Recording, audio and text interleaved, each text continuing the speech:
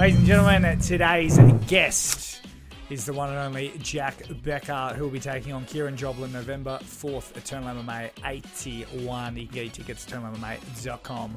Or you can see it on UFC Fight Pass. Just search Eternal MMA. Jack Becker, he's been around for a decade or so at the professional ranks, especially in Western Australia. He really was like the next big thing coming up. I had a few bumps and skids along the way. He also famously, in his last title fight for Eternal MMA, he was the Eternal MMA lightweight champion at HBF Stadium against Aiden Aguilera near 16 months ago. Threw a leg kick and snapped his leg in half. Most people don't even walk again, let alone fight. And look, if you need to know what it looks like, I mean, I believe you can search it, or just, look up Conor McGregor, Anderson Silva, Chris Weidman. He joined a pretty elite club of people that have snapped their legs, and we get our thoughts on Jack and what he did to get back, battle all the way back in his decade-long career, more than decade-long career, balancing, of course, the life aspects as well as mixed martial arts. Yeah, it's really a nice chat. Big fan of Jack, as you all should be, and you all will be after you listen to this chat. But without further ado, ladies and gentlemen, Jack Becker. Ladies and gentlemen, joining me on the show, taking on Kieran Joblin at Eternal MMA 81 in the Gold Coast, Jack Becker, welcome. Why do you hate Perth? Why won't you fight in Perth anymore? I'm really looking forward to a Perth fight, honestly. I am. Last one didn't quite live up to what I thought it would. Gave the crowd something, but words don't really express it as much as I would like to. But yeah, I would very much love to get a crowd and pump up a Perth crowd for sure. Now, your head coach, Benny Becker, is also, I believe, still one half of Eternal. Do you ask him, do you go, can I try and get on the Perth card? Or is he like, nah, I want you to fill out the Gold Coast card? Or does that not even come up? I do my best to leave myself out of the decision making for the fight stuff. I keep it easier that way. But I think we're on the same page. He knows that I would that I'd appreciate a Perth fight. I think it's just this one didn't come together. It was a bit too far for Kieran, which is sort of fair enough. Yeah. But you talked about the last Perth fight. Of course, you broke your leg in devastating fashion. You made it all the way back to get back in the cage. Before we even talk about the result, how did that feel? Can you put into words of what that was like? It meant a lot to me. Yeah, it was one of the fights that I think probably meant the most to me. I think not necessarily. Again, it's like you're saying, result aside, it meant a lot to get back in there. It felt good to be back in there. Felt a lot of improvements. It wasn't a result that I went there for, but again, it's a fight against a good guy. I made a couple of mistakes in the third round, and that's what led to the outcome. Did you ever think you wouldn't make it back? No, I never thought that I wouldn't. I knew it would be very hard. Did I ever think I would make it back? No, I didn't. I didn't get there.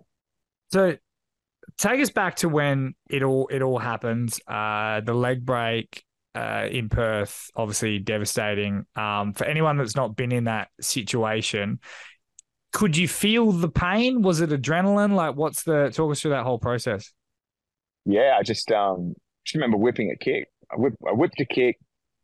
Don't remember if I heard the sound or not, but I do remember when I put my foot back to have something to stand on. There was nothing to stand on, so I just kind of put my foot back and fell underneath me. And as I fell, it kind of flapped up in the air, and that was the point where it was like, oh fuck,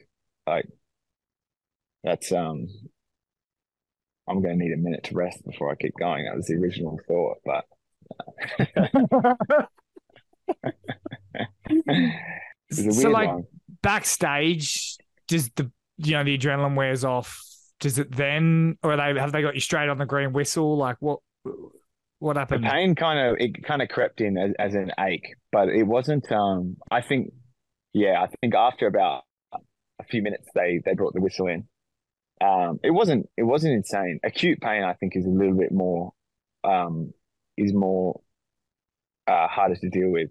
So it was like it was just like an ache that kind of slowly kind of came on, and yeah, I had all the boys around me. They were kind of just there as a bit of support, which definitely helped. And then the whistle was a good time. And then the recovery, was it hurting physically with the recovery? Yeah, the recovery, walking again, walking again. It was slow. Like with that surgery, it's pretty wild that I could put weight on it the next day after the surgery. Um, my something that I probably could have understood better was that when they said uh, weight bear as tolerated, they probably could have explained that better because to people that fight and they're pretty good at tolerating pain, to me that means like you put as much weight as you can bear, and I did do that, and I think that probably uh, I don't think it delayed anything, but it definitely brought a bit more pain and swelling and stuff. But what that means basically is put a bit of weight and then wait a couple of days and test it out and see how it pulls up, rather than just sort of grind through painful steps. So that was a good lesson. Was there any injury in terms of like, is it just, I know this sounds stupid, but is it just snapped leg? Like, like, or is it like torn muscles? Like, I don't remember the exact wording of the report, and a lot of the wording would have been stuff that I don't quite understand. But I think it gave a bit of a stretch on the nerves, and the muscles. Yeah, I'd say the muscles were torn, but yeah, no, there was no like rupture of any ligaments or anything like that. There was no like permanent nerve damage, which was nice. So did the doctor or anything? Because obviously they know you're a fighter or whatever, and maybe your checkups and everything. Were they like, yeah, you'll fight again, or did you get the whole like, please don't fight again? nah, the surgeon that actually saw me that night, that was most of my questions were around like, so what's the timeline? Like, what can we do here?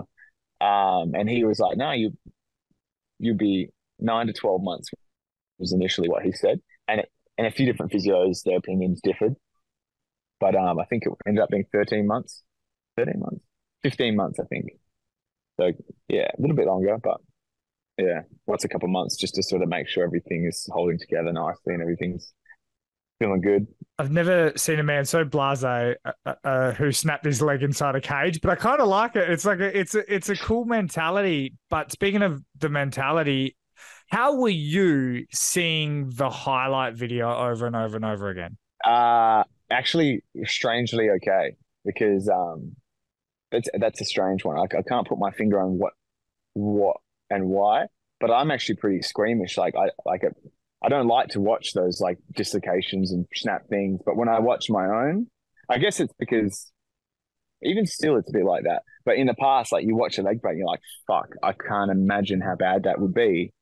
And I can now. I really can imagine how that is, and it wasn't that bad. Like in the moment, the aftermath and the frustration and the patience to work back.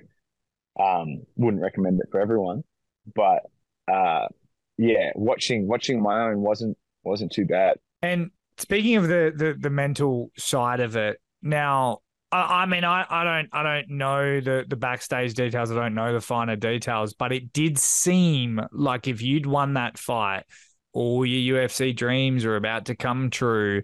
How did it feel to have such perhaps the biggest setback you could ever have? Humbling. Like, what can you do? Yeah, it was really it was yeah, frustrating, of course, frustrating, but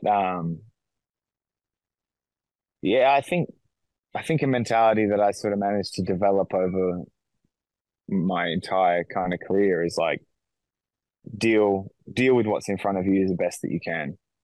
And I pretty much just did. It was like, all right, that was one route. Now the route has had a few twists and turns, but the direction is the same. Like I know where I want to be and where I want to be going. So it was really just take the steps forward, literally and like figuratively, as best you can. Like deal with it, deal with it with the best attitude that you can muster up. And now I think you were signed at the time by management. Do they go, ah, shit, there's not much we can do? Like, do they have to sort of leave you? Like, how does that aspect work? No, I'm still with Chosen Advisory, so with Tim Simpson and Dan Maudsley. So yeah, it was that was nothing that got in the way of us and our relationship. They've been really, really supportive and they've been kind of helping me with the same sort of thing. And just like, well, this is the cards we've got. So we will build from here and we get some direction from here forwards. You battled back, you got the fight. It didn't go your way. And then in a weird situation, it felt like that fight almost nearly didn't happen with David Martinez with a few weigh-in issues. What was your mindset going into that fight? My mindset, do you mean with those issues or just in general? Well, just kind of, I mean, you battled back 15 months, I think it was, to finally get a fight. You get to basically weigh-in day, and then it's like, oh no, he might not be able to make weight, and I might not actually get this fight. Yeah, it was really just stuff that like Ben and the guys around me, they know my attitude, they know my mentality. So it was really just like just tell him to do what he needs to do to show up. That's it. Keep it simple. And with this fight coming up, I mean, what percentage was that performance against David, and obviously how much of a percentage do you feel like you're back to your old self? I'm just cautious to say something like I brought the best that I had on the day. I brought the best that I had on the day, and yeah, 15 months off, things didn't feel as comfortable as I had in other fights. So I'll put partially to being out of it for a little while. Like if you're not active, I think it's the worst thing that you can do. If you have 15 months off, it's gonna feel a little rusty. And then David's style is a interesting kind of puzzle. Like his striking is very different timing. It's unusual, and that's the sort of thing that you've got to deal with in the moment. I was always curious from day dot to when you came back.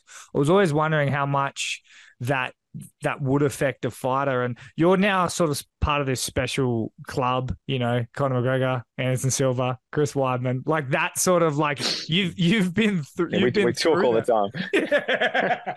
Oh, no, Joe. I reckon if you ran into start a group chat. Yeah, I reckon if you were like, "Oh, it happened to me too," they'd be like, "Oh, really?" And you'd actually get into a chat about it. But yeah, no doubt.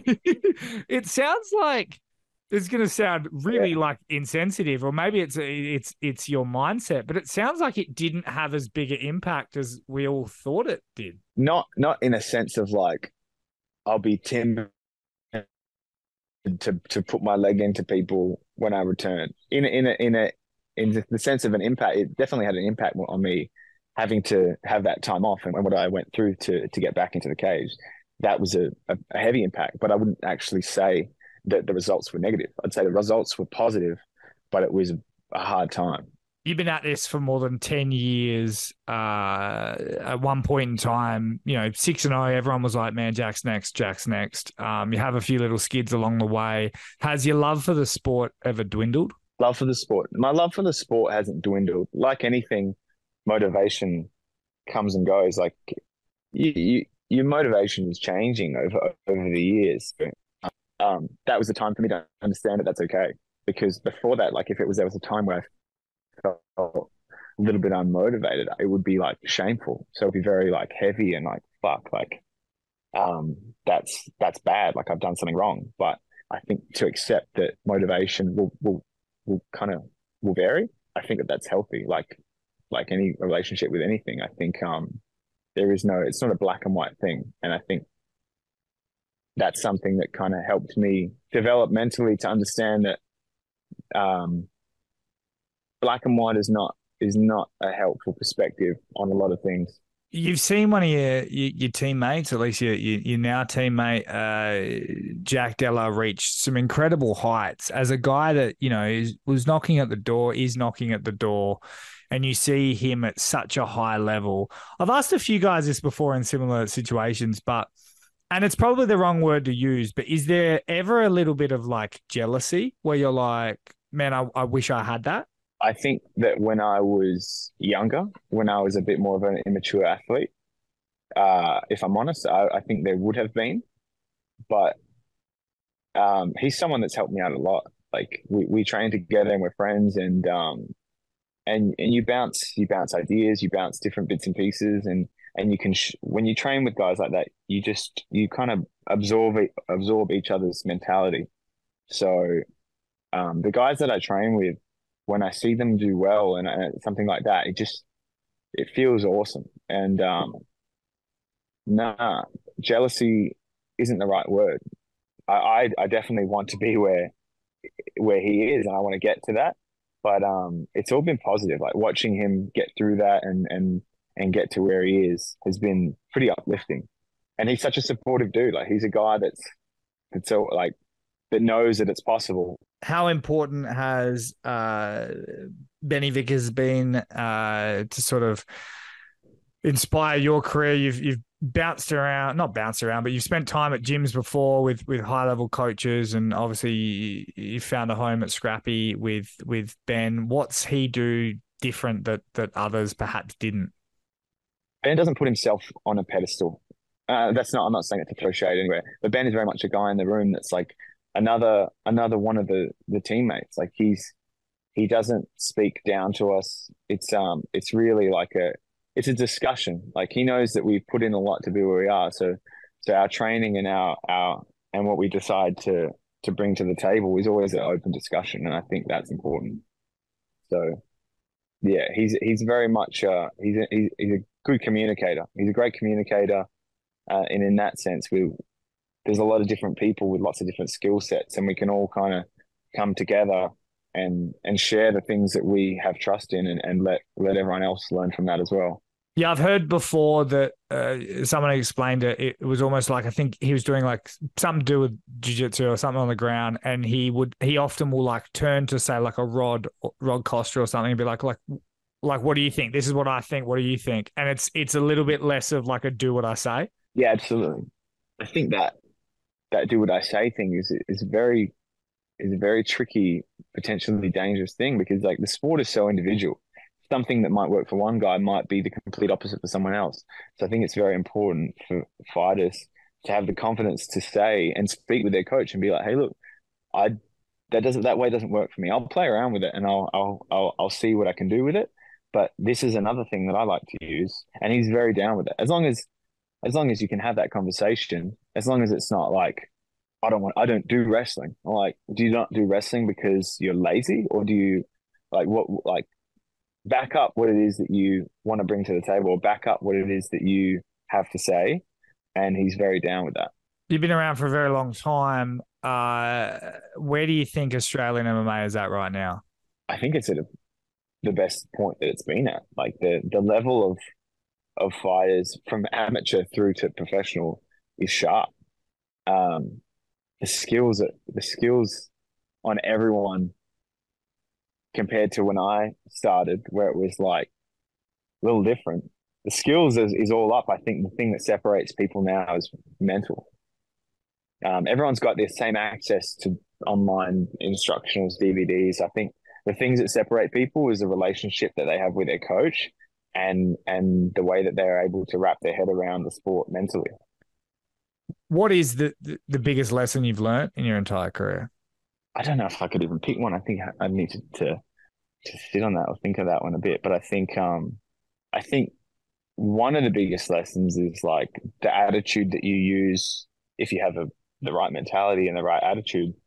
The attitude that you take into a training room really reflects your ability to and improves your ability to kind of live a life healthily, if that makes sense.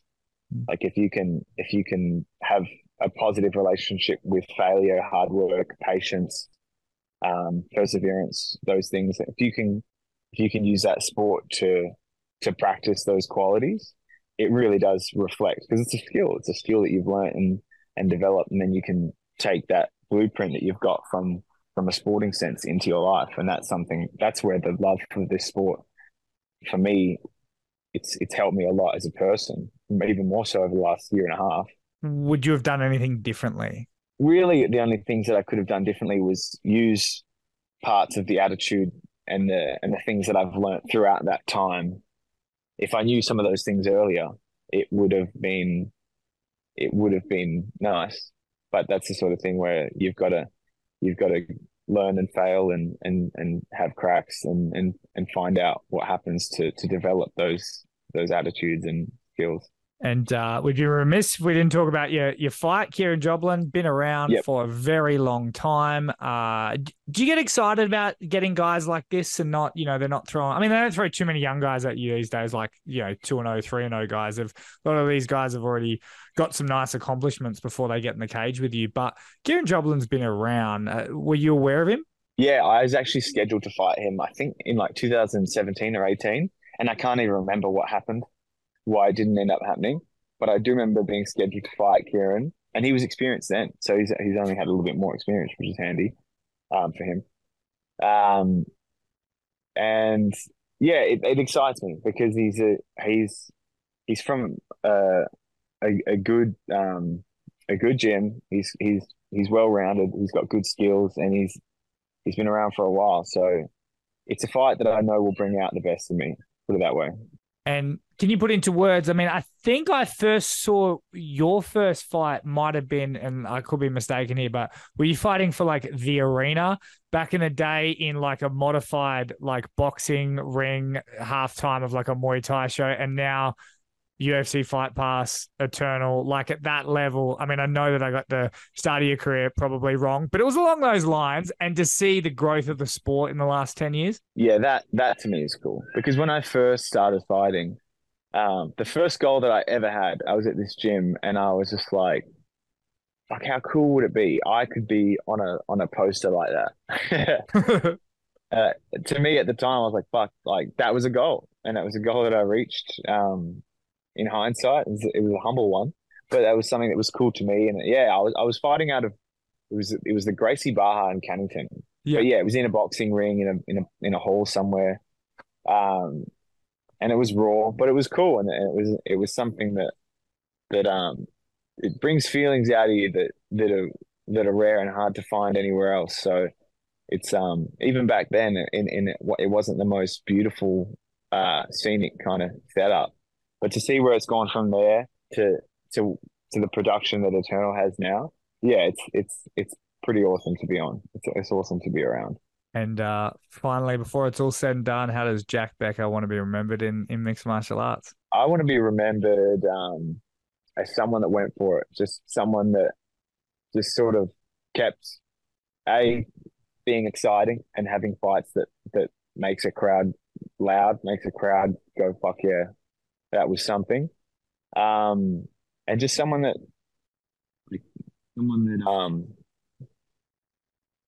yeah, took risks and really just sent it, gave everything they had to get as far as they could get.